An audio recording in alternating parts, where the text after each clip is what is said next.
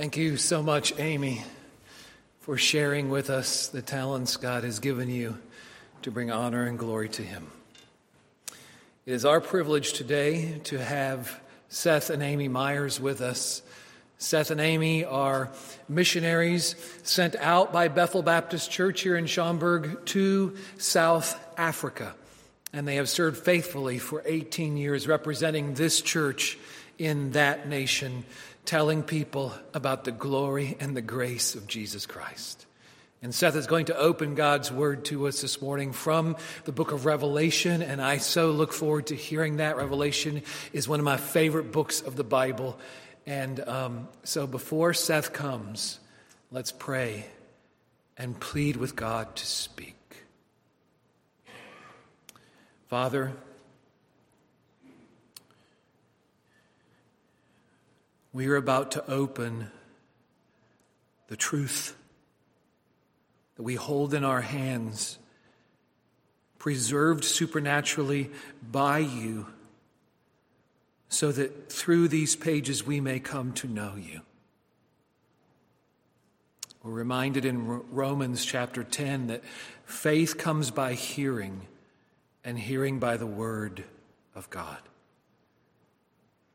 So, produce faith in our hearts this morning, I pray, as we hear what you have spoken, what you have promised is going to come.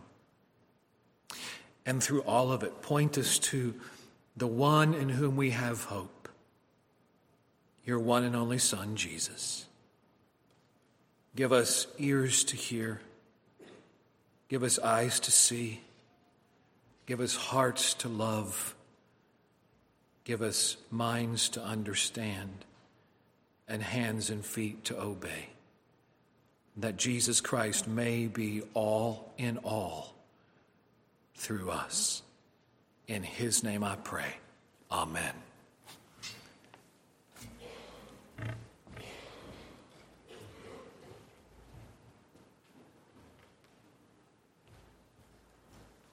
Open your Bibles to Revelation chapter 4. Revelation 4. It is a joy to be with you today, back at the church that sent us out 18 years ago on this day that I arrived in Africa. Grateful for your constant prayer and support of us. We'll be here in the week, and it would be our joy to meet with you. Revelation chapter 4. Verse 1, after this, stop. The words to which I would like to draw your attention this morning begin nearly every chapter of this book. After this, or later on we'll see, then I saw. These words are almost always used in the original when it is telling a story where one event follows the next. Which is why I told you already that each chapter nearly opens with one of those phrases. The book is going to give us a story. For our purposes, it will begin in chapter 4 today. And in chapter 4, he begins by saying, after this, after these things. You'll see it again listed in other places in the book if you're looking at either the first or the second verse throughout the book. And it's in many other places. Over 40 times you'll find after this or then I saw. And I saw. What does he see? With the Lord's help, I'd like to show you what John saw, recognizing that you've already had prolonged meditation on this book on Wednesday nights. But as the pastor mentioned, I believe there's much good in Revelation for us, and particularly regarding our affections. Those things that are not directly under our power. We cannot say, love this, and have our loves obey. We cannot say, fear this, and have our fears obey. We cannot say, hate this, and have our anger obey. But our Lord Jesus was anointed with the oil of gladness above his fellows because he loved righteousness and he hated iniquity, and the great commandment above all is to love the Lord your God. How can you obey the great commandment when it is not directly in your power to touch affections? Well, the book of Revelation is one of the divine cures for that difficulty. Because Revelation will present itself in such a way that it speaks to the soul and it communicates in a way that can, if we do what the book says, grow so that we will love the Lord our God with all our hearts. And we've already begun, so let's keep going. Chapter 4, verse 1 says, "After this I looked, behold, a door was opened in heaven, and the first voice which I heard was, as it were, of a trumpet, talking with me, which said, 'Come up hither, and I will show thee things which must be after this.'" Again, there it is. It's twice in verse 1. After this, after this. Chapter 4 is the story of God's throne room. His throne is introduced before he is. Chapter 5, look down at verse 1. What are the first words? Depending on your translation, then I saw, and I saw, now I saw. That's one of those markers I just told you about. It's going to show a chronological sequence, one event after another, and for the most part, this book is a chronological sequence.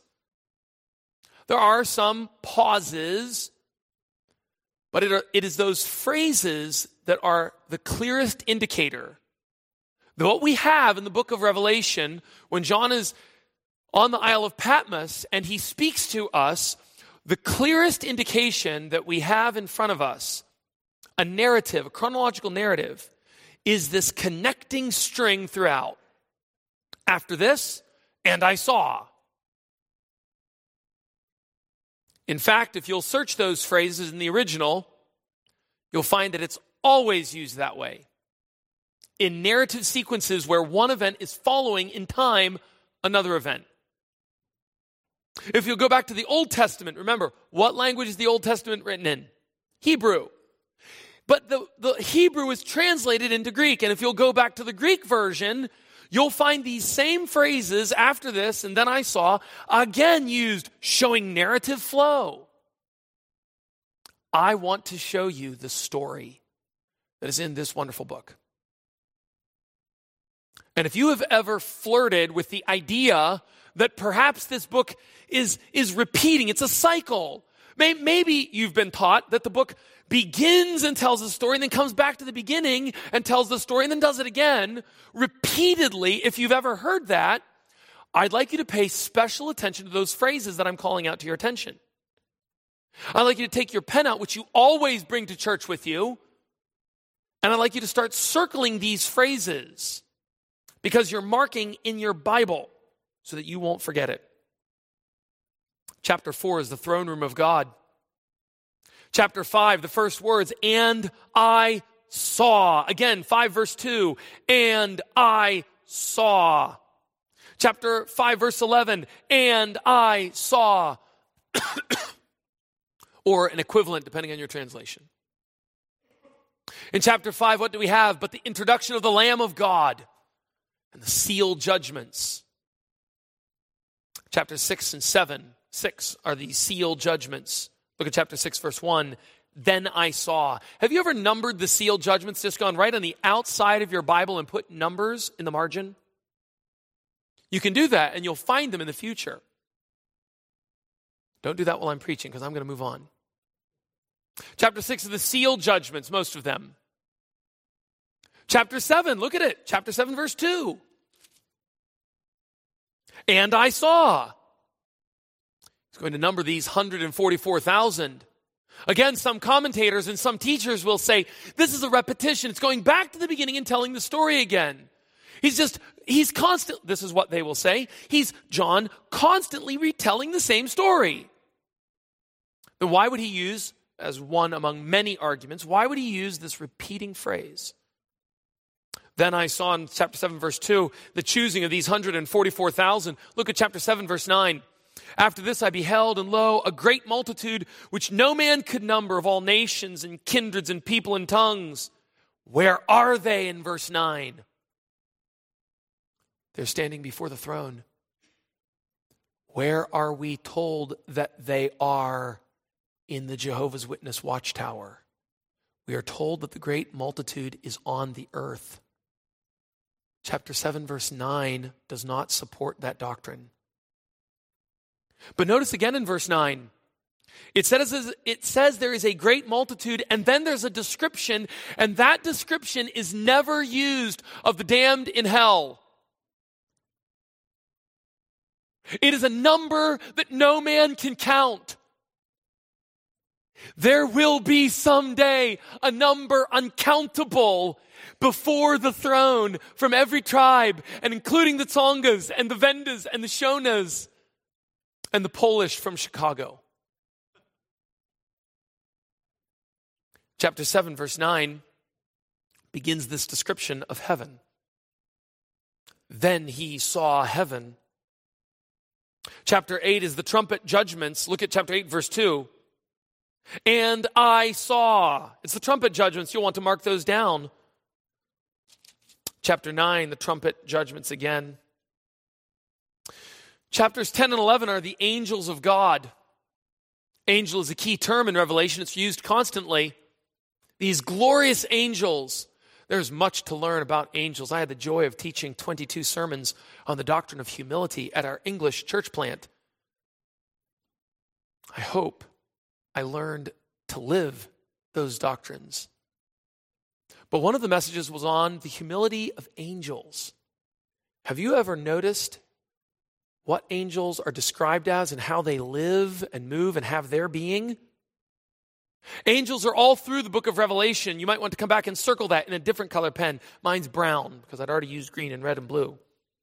But you'll find angels constantly throughout this book. In chapter 10, we have angels. In chapter 11, we have angels and these two witnesses. Chapter 12, we do have a retelling of the whole story in chapter 12. It begins with chapter 12, verse 1, there appeared. It's a different introductory phrase, not the same one. Oh, he's looking now at a vision that he had seen in contrast to the previous visions. Chapter 12 is a retelling of the story, and that is, chapter 12 is like Acts chapter 15. Basically, the Presbyterian denomination depends on Acts chapter 15. And Revelation chapter 12 is one of the vital legs on which amillennialism must interpret Revelation. Chapter 12 is the story of Israel, specially used by God to bring forth the Messiah, hated and despised by Satan. Notice that the world always hates what God always has loved. Harry Baltima from Michigan places correct emphasis on the doctrine of Israelology when he reminds us that those things God loves, the world hates. Again, this book is here to teach us our affections. In this book, Revelation, we have these metaphors laid out because metaphor speaks to the mind and the heart in an effective way. Why is Psalms filled with imagery? Why is it in poetry? In the same fashion, we have Revelation's use of these images. Chapter 13 introduces the beast, the dragon, the enemies of God. Chapter 13, you see chapter 13, verse 1, and I saw. The word saw might be moved down a little bit in the text, but it's still in the original. It's two words right at the beginning. And I saw, then I saw, the beast is introduced, the enemies of Christ. Chapter 14, judgment on the earth. Look at chapter 14, verse 1. And I saw, then I saw. Chapter 15, verse 1. Then I saw. It's the bowl judgments. Chapter 15 and 16 are the bowl judgments. Chapter 17 and 18 moves. It changes now. What are we doing in chapter 17? In chapter 17, verse 3, then I saw. What did he see? The harsh language of the Bible reminds us again that we are dealing with great realities. that we have in front of us heaven and hell, life and death, because the Bible says it is a great whore, a harlot, choosing the most despised or the most despicable of sins and lifestyles, taking what is most delicate and beautiful and degrading it. The Bible chooses that most degraded of all images to say, for the next 2 chapters, I want you to think that way. Why? Because it's training our affections to hate correctly. How do we learn to hate? But by the images God has given us. He is a rock. He is a fortress. He is a song. And here what we ought to turn from is this great whore, this harlot. In fact, look at chapter 18, verse 3 and 4. Chapter 18 begins with after these things. That was the phrase from chapter 4. I told you there was 2 phrases. You didn't forget them, did you? Of course you didn't, because you're marking them in every time. Chapter 18, verse 1, after these things. It's a narrative. We're moving right along. But look down in verse number 4. And I heard another voice from heaven saying, come out of her, my people, that you be not partakers of her sins and that you receive not of her plagues. Why? Her sins have reached unto heaven and God has remembered her iniquities. God is angry and he commands his people to come out. Godly Christians come out from that which is odious. Excuse me, to God. Godly Christians hate what God hates. They train themselves to love and to hate according to their master. They train themselves to be angry when they ought to be angry, to be silent when they ought to be silent, to be sad when they should be sad, and to laugh when they should laugh, because he who sits in the heavens does laugh. In chapter 18 and 17, you may be helped in interpreting this if you'll put an E or a P or an R in the margins of your Bible whenever you come across in chapter 17 and 18, which you're going to read this afternoon today, after you're done with Acts 13 to 21. And you just put an E anytime you find a reference to economic activity. That make sense? You're going to find it numerous times. You put a P anytime you find a reference to what? Political activity. And an R anytime you find a reference to religious activity in chapters 17 and 18 describing this evil woman. What you'll find is that you're going to have the EPA, the EPR, constantly referenced. Because this great harlot is an economic and a political and a religious system, we would call it the world. In Revelation, it is the final form of this one world government and religion. It is the final ecumenical blending. It's the molding together of every viewpoint. It's the diversity that is really not diverse at all. It's so diverse it won't allow Christianity. It's so tolerant you can't disagree. That's what we see in chapters 17 and 18. And our Lord says, come out of her. Have nothing to do with this. She will be destroyed. When this one world government suffers very badly. At the end of the section, verse 23, it says, chapter 18, verse 23. The light of a candle will shine no more at all in thee, and the voice of the bridegroom and of the bride shall be heard no more at all in thee. For thy merchants were the great men of the earth, for by thy sorceries were how many nations deceived. There are 16 universal references in this book overthrowing post-millennialism. We attempted to push amillennialism into the corner. Now let me make this comment. The word all, when found in the book of Revelation, especially describing nations, all nations, every nation, cannot be reconciled with the doctrine of post-millennialism. That is the doctrine that these prophecies were fulfilled already 2,000 years ago in 70 AD. Well, then how were all the nations deceived at that point? Later we'll see all the nations are redeemed. How were all the nations redeemed and all the nations deceived back then in 70 AD? This would be a requirement for that doctrinal position, and it fails to measure up to the grammar. Don't get swept away with tangential arguments for a particular doctrinal position. Let the grammar keep you in control. Let the actual words that are there be so strong to you that you can't be moved off. Let your leash be very short between the tree and the dog, the word and the meaning.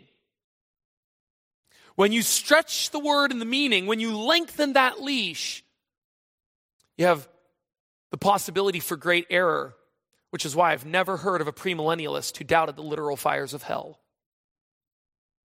In chapter 18, we have the destruction of this evil system. And now we begin the message. Chapter 19, verse 1. And after these things, there it is again, after these things, I heard a great voice of much people in heaven. Where's this great group again? It's in heaven. Where were they in chapter 7? In heaven. Giving us hints at the pre-tribulation rapture of the saints. They're in heaven. And what do they say? It's only found in the book of Revelation. Alleluia. What are they singing about? Salvation and glory and honor and power unto the Lord our God. Don't read verse 2 yet. You tell me, what are they singing about? What just happened in our narrative flow? They're singing a very negative song. We ought not be negative, we're told. Oh, really? These people sing about really negative stuff. Look at verse number 2. For true and righteous are his judgments, for he has judged the great whore, which did corrupt the earth with her fornications, and has avenged the blood of his servants at her hand. They're singing that. Verse 3, let's get to the chorus. Alleluia. And her smoke rose up forever and ever. They sing about things that are very heavy. I wonder what kind of key they're in. Well, I know, because it tells us in verse number 5, and a voice came out of the throne saying, praise our God, all ye his servants, and ye that fear him, both small and great. Verse 6, and I heard as it were the voice of a great multitude, and as the voice of many waters, and as the voice of mighty thunderings, saying, Alleluia, for the Lord God omnipotent reigneth. Verse 7, let us be sad.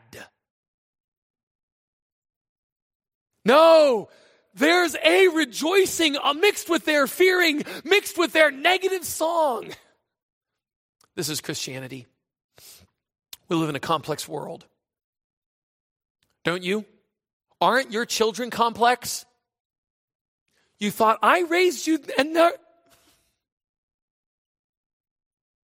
We live in a place where we need to be rejoicing and weeping. When we come to the Lord's table, where do we see it better? Are you supposed to look around and say, hey, he's taking the Lord's table with me. This is a celebration. Or is your head supposed to be bowed saying, it was my sins that put him on the cross? And the answer is both. I can't do that. That's what it means to be strong in the Lord. That's one of the many meanings. To be strong in the Lord is to have our affections tuned like a violin his way. And our affections cannot be tuned his way unless we are seeing the images his way, which is why a movie of Revelation can't work. A book is a stoppie. But a movie says, keep going. But the stoppie, that is the book, the words, let you pause and think and feel until you get the feeling just the way the author had intended it. In verses 5 and 6, they are singing. But in verse 7, we have the marriage of the Lamb. Let us be glad and rejoice, for the marriage of the Lamb has come, and his wife hath made herself ready. There is great joy at the union of Christ and his people. True or false? If you're a believer in Jesus, you are united to Christ. True or false? True or false? You have not yet been united to the Lamb in the marriage feast. True. There is a way in which we are united to Christ, bound by baptism in the Spirit. As Pastor mentioned to me before the service, 1 Corinthians 12:13, baptized into one body. But there is a sense in which we await the full unity, the full uniting glory, as Dante pictures in the Divine Comedy, which just means a happy ending. There are 3 sections to that poem. One is Inferno, one is Purgatory, and the final one is the Paradise, which my wife urged me to read last year, the 700th anniversary since he wrote it. And in that final section, in the Paradise, he is united to God, but as he ascends one level after another into the glory of God, he can't go higher until grace comes and makes his eyes able to see the light, or able to rise more quickly, because the angels were moving too fast for him. He could neither keep pace with them, nor could he see them. Somehow that poet caught a glimpse of what's happening here in the marriage feast. We are bound to Christ, but oh, what will it be like when we are bound to Christ? In verse 8, to her was granted that she should be arrayed in fine linen, clean and white. For the fine linen is the righteousness of Christ. What? Have I already done that too many times? Are you not surprised anymore? This can't be because we believe in the doctrine of justification by faith. We believe that we're saved by faith alone. We've heard it read here.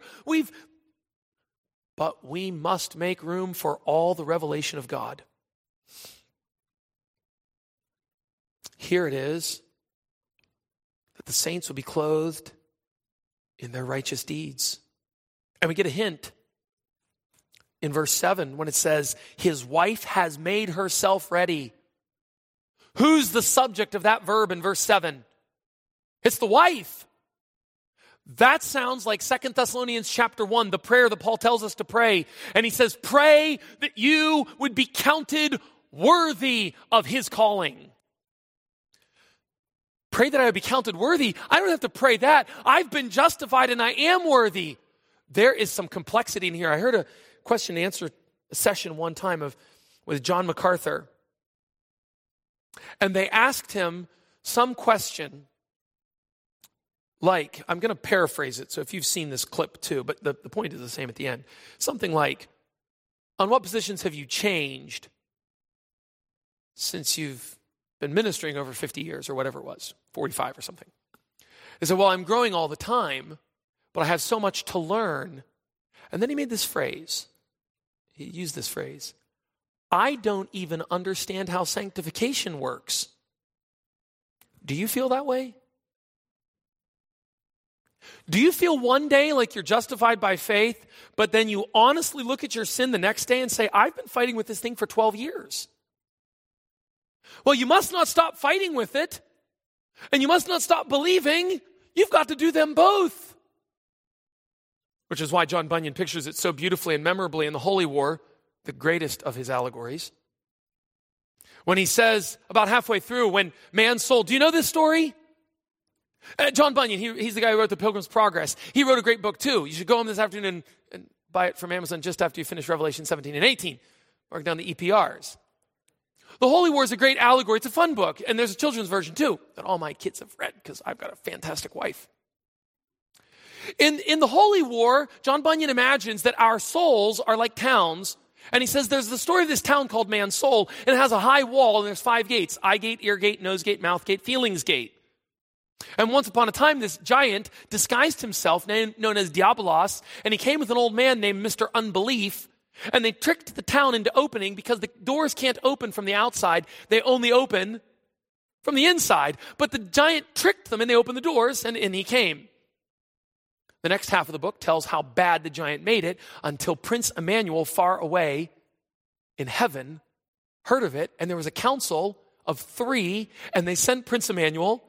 And he comes and he says, open the gates. And they won't open the gates. And the gates that don't open except from the inside, Prince Emmanuel breaks them open. And then when he comes inside and takes possession of the town and kicks out the giant whom he doesn't kill, he drags behind his chariot, because John Bunyan had read Colossians chapter 2. Then he has all the people go through the town, and he says, go through the town and take any descendant of Diabolos and bring him here. And they get 13 of these people, and they draw them before the judge, And the judge listens to them, and they condemn all 13 of these sinners, like Mr. Hate Good and Mr. No Truth and Mr. Gossip and Mr. Angry and these kind of things. These are the 13 criminals they get, and they're going to kill all of these criminals there at the court in man's soul. And this is the most brilliant, maybe the best part in the book. It's so good, though. When they go to kill the criminals, they're all condemned to die. Prince Emmanuel says, I have just conquered this town, and I want to see if you are my worthy subjects. So while I watch, I want you to put them to death. Does that sound biblical? Romans 8:13, kill all your sins. So they have to go and take these sins and kill them. But the book's not done yet, because when they're grabbing the guys, John Bunyan writes, some of these criminals were so strong, they were shaking off 4 and 5 men of man's soul, and they were threatening to get free until man's soul called out for help. And suddenly Prince Emmanuel sent help and put his hands on their hands so they could put every one of them to death. Is that not beautiful? I don't know how to say that except in prose, except in some kind of fiction. But that's it. That's what's happening here. You see, we're justified by the active obedience of Christ, obeying all the laws, and we're justified by his passive obedience. For 33 years he obeyed all the laws, but then for one section of time on one afternoon, he passively laid down his wrists as the blood came out, and he passively obeyed. And the passive and the active is imputed to that man by faith. But there's more to the story, because the wife has to make herself ready. And she's clothed in fine linen, which is the righteousness of the saints. In verse 9, there's a blessing that comes. There's the marriage feast of the Lamb. But it goes on in verse 11, and I saw, then I saw. Heaven is opened, and a white horse. And the one who sat on him was called Faithful and True. And in righteousness he judges and makes war. His eyes are like a flame of fire. And on his head are many crowns. And he has a name written that no man knew but he himself. And he is clothed with a garment dipped in blood. Isaiah 63 calls it the blood of his enemies, because this passage is a reference to Isaiah 63, one of the 6 great passages explaining the wrath and anger of God. There is a popular book going around today.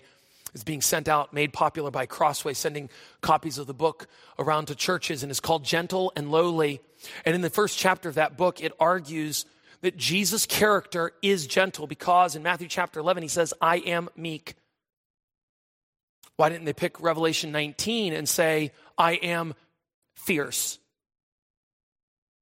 Or why not pick another passage and say, I am powerful?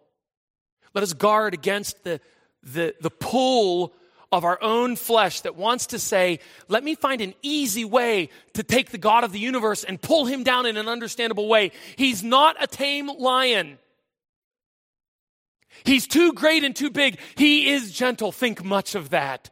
Pray to him because of his gentleness. Pray that God would make you gentle, that you, fathers, would not provoke your children to wrath, but he is much more than that. He comes back on a white horse, and his garment is dipped in the blood of his enemies, and he will have no mercy at that day. The gentleness is covered the way the wrath had been covered.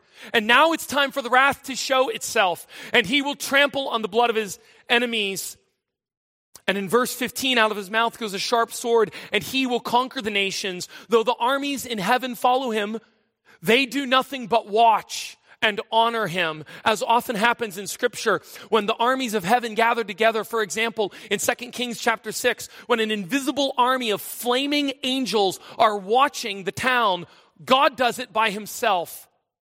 And consistently, even at the end of the millennium, in chapter 20, verse 10, which we may or may not get to just now, even then, it is God who destroys his enemies. It's as if he calls us together and says, I want you to fight with your sin, but at the end of all things, I do it myself. I take honor and glory to myself. And he is not afraid to get glory to himself. In verse 15, he describes his actions as treading the winepress of the fierceness and wrath of Almighty God. Brothers and sisters, let us not underplay those words. Could you bear to be a grape under the foot of infinity? Could you bear infinite fierceness? When Almighty God pulls out his arm, will you be strong at that time? Will your boastings then have anything? Will our religion avail us in that day? These things will happen. I know today it is common to say, I don't have a religion, I have a relationship. But if you'll read the old Puritans, they commonly said, religion as a good word. I'm using it that way. He comes back and he dominates and conquers. In verse 19, he returns and all the kings of the earth see him. In verse 21, he destroys them by himself. In chapter 20, we have this 1,000 years only found here in chapter 20. But there's another phrase that's only found here. The lake of fire is found 5 times in the Bible, and it's only found, if you have my particular edition, on this page. But either way, it's similar. It's within 25 verses or so. The only time you find lake of fire is in this section. The only time you find 1,000 years is in this section. Well, the 1,000 years might be a long age. Then why isn't the lake of fire, as Billy Graham said, a painful darkness in our hearts? Close quote from Moody Magazine. I have that magazine if you want me to send you the picture. If 1,000 years isn't 1,000, then why is a lake of fire not a lake of fire? Interestingly, the literal hermeneutic or the normal hermeneutic that produces all of these metaphors and images and makes sense of this book as it is read grammatically is under attack from Genesis, which our pastor preached excellently on Wednesday. I'd highly encourage you all to be out this coming Wednesday night. But it attacks creation on the first page. It attacks the lake of fire nearly on the last page. It has been my experience that where the lake of fire is not believed and remembered, few missionaries go out. That is not the only motivation for missions. Years ago, if you'll remember, I preached a message here entitled Missions for the Glory of God. And that happened concurrently with my change. I went to Africa largely because of the fear and terror of the lake of fire. But I saw such glory in the scriptures as I was in Africa my first year or two, that when I returned, I preached on the glory of God here from this pulpit. Because it is the glory of God that is the greatest battery. It is the greatest energy. But just because that is the greatest, we must not forget all the motivations that God has put in His Word. And I wonder, are there any more missionaries to be sent out from Bethel? How old is the church? 60, 70 years old? I know you sent out Forrest McPhail. You sent out our family. Is there another family that has grown up here and been sent out? Brothers and sisters, the Bible records these heavy truths, this lake of fire, this rule of Christ, this returning and reigning, ultimately the glory in chapters 21 and 22. Have we diluted the words of Scripture, or have we neglected to meditate and refresh our souls on the wonder and glory of Scripture? May God raise up from Bethel young men to go. I have not asked for 18 years for teammates, but I'm asking for teammates, Jason McVeigh. I'm calling for young men to say, let me give my life to reach the poorest of the poor in the hardest of the areas. And if you say, I know you, Seth, I couldn't get along with your personality. It's a big place. Move 3 hours away. I'm serious. You need the best and the sharpest and the smartest to say, I couldn't do it, but let me try. Oh, God, give me your Spirit that somehow we might see 40 or 50 Tongas come to Christ, because there is a lake of fire and there is a second coming and there is an economic and political and religious system that will dominate the world and maybe at this time is being raised up. Brothers and sisters, I wanted to draw your attention to this today. However poorly I am following my notes or the time or the text, to draw your attention to these realities that it might sober us, because that is why chapters 19 to 22 was recorded in the Bible, so that our laughter would be turned into mourning, as James chapter 4 says. So that we would say there are great realities afoot, far greater than the 17th Avenger movie. We need to turn our minds and our hearts to the great realities, and we need to dominate our lives by our religion, the one true religion of loving God with all our hearts and all our souls and all our minds and all our strengths. We need to go back into history and find the greatest examples of men and women who loved God and who knew God. And if they're Methodists or Anglicans, if they're Baptists or Anabaptists, if they're the early church or the early church fathers, we need to take the good from all of those and say, God helping me, I'll stand on the shoulders of those great men. I'll believe these truths, and I will do what I can in the place that I'm at for God's glory. Revelation chapter 20 records the 1,000 years. The first 3 verses are the Satan being bound.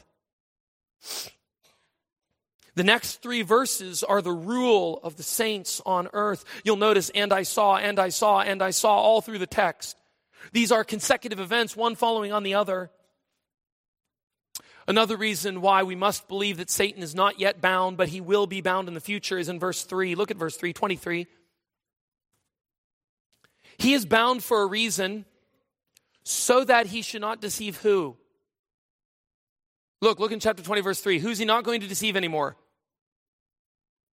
The nations. Look down at chapter 20, verse 8.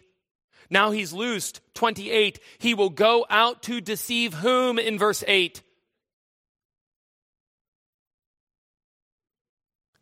Yes, if he was bound today, the people will say, oh, nations there means Christians. Just take your pen and write, I'm not telling you to do this, I'm telling you what other views would say. They'll say in verse 3, chapter 20, verse 3, nations means Christians. That's both and post-millennialists. He can't deceive the Christians today. Well, I've seen a lot of deceived Christians. But then look in verse 8, he's actually loosed to go deceive the Christians then, if that's correct. If nations in verse 3 means Christians, what does nations mean in verse 8? Well, it's a recapitulation. Follow the grammar. You're smart enough for this. You don't need a PhD from Duke Divinity School. You need to read the text with a pen. Our Lord will rule, and the millennium is important. It demonstrates the doctrine of total depravity, and it vindicates Christ's rule on this earth. Christ has dominated spiritually in the hearts of his people. Have you ever met a woman who was so much like Christ, it was a joy to be with her? Have you ever met someone like that? I married someone like that. Have you ever met a man who was so filled with the Word of God, you thought it was an honor to get his advice? That's Christ ruling in the heart. When have you ever seen Christ dominate in politics and economics and aesthetics? He will in this 1,000 years. In chapter 20, verse 11 to 15 is the text that David read for us this morning. The great white throne, where these people are judged twice according to their works. That's another reference to this synergistic sanctification, God and man working together. Here, these men had no help from God, and so their works are entirely evil and damn their souls to eternal fire. In chapter 21, he sees heaven. I'll just read briefly a list, helping you next time you read it to underline these things in your Bible. In chapter 21, here's the things that are not in heaven. You can mark these when you read. No sea, no death, no sorrow, no crying, no pain, no temple, no sun, no night, no sin, no curse. Chapter 21 records 10 things that are there. There's a city, there's a light, there's wall, there's clear gold, golden streets, earthly kings. Earthly kings? Yeah, even Sangha kings. And cultural glory and a river and a tree and God's servants. By the way, believers are not called believers in the entire book of Revelation. They're not called Christians or believers. They're called either saints, that's people who are holy, or they are called servants, active people. In the epistles, the most common name is believers. In the epistle of Galatians and others of Paul's epistles, it's believers.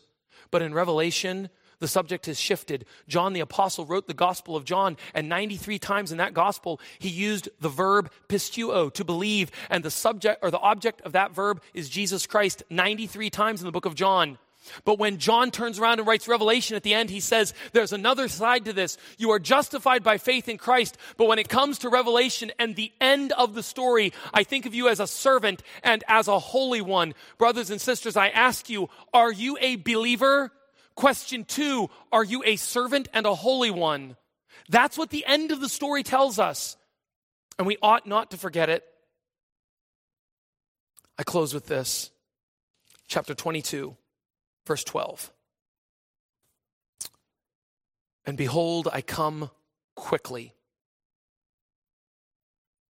and my reward is with me, to give to every man according as his work shall be. Does that offend you? I love the doctrine of justification by faith. I preach the doctrine of justification by faith in an entire sermon-length sermon for 1 John 2, 1 and 2 from this pulpit in 2018. That's what I preach on the streets in Africa. It's justification by faith, but there is here in this 12th verse this reward for those who are working. And I ask you, are you prepared for that verse? If his return was today, would he have a reward for you? He is coming quickly. He says it at least 7 times in Revelation. Soon, quickly, immediately. When he comes, will he find you ready? Or as he says in Luke chapter 18, will the Son of Man find faith? Will he find faith with you?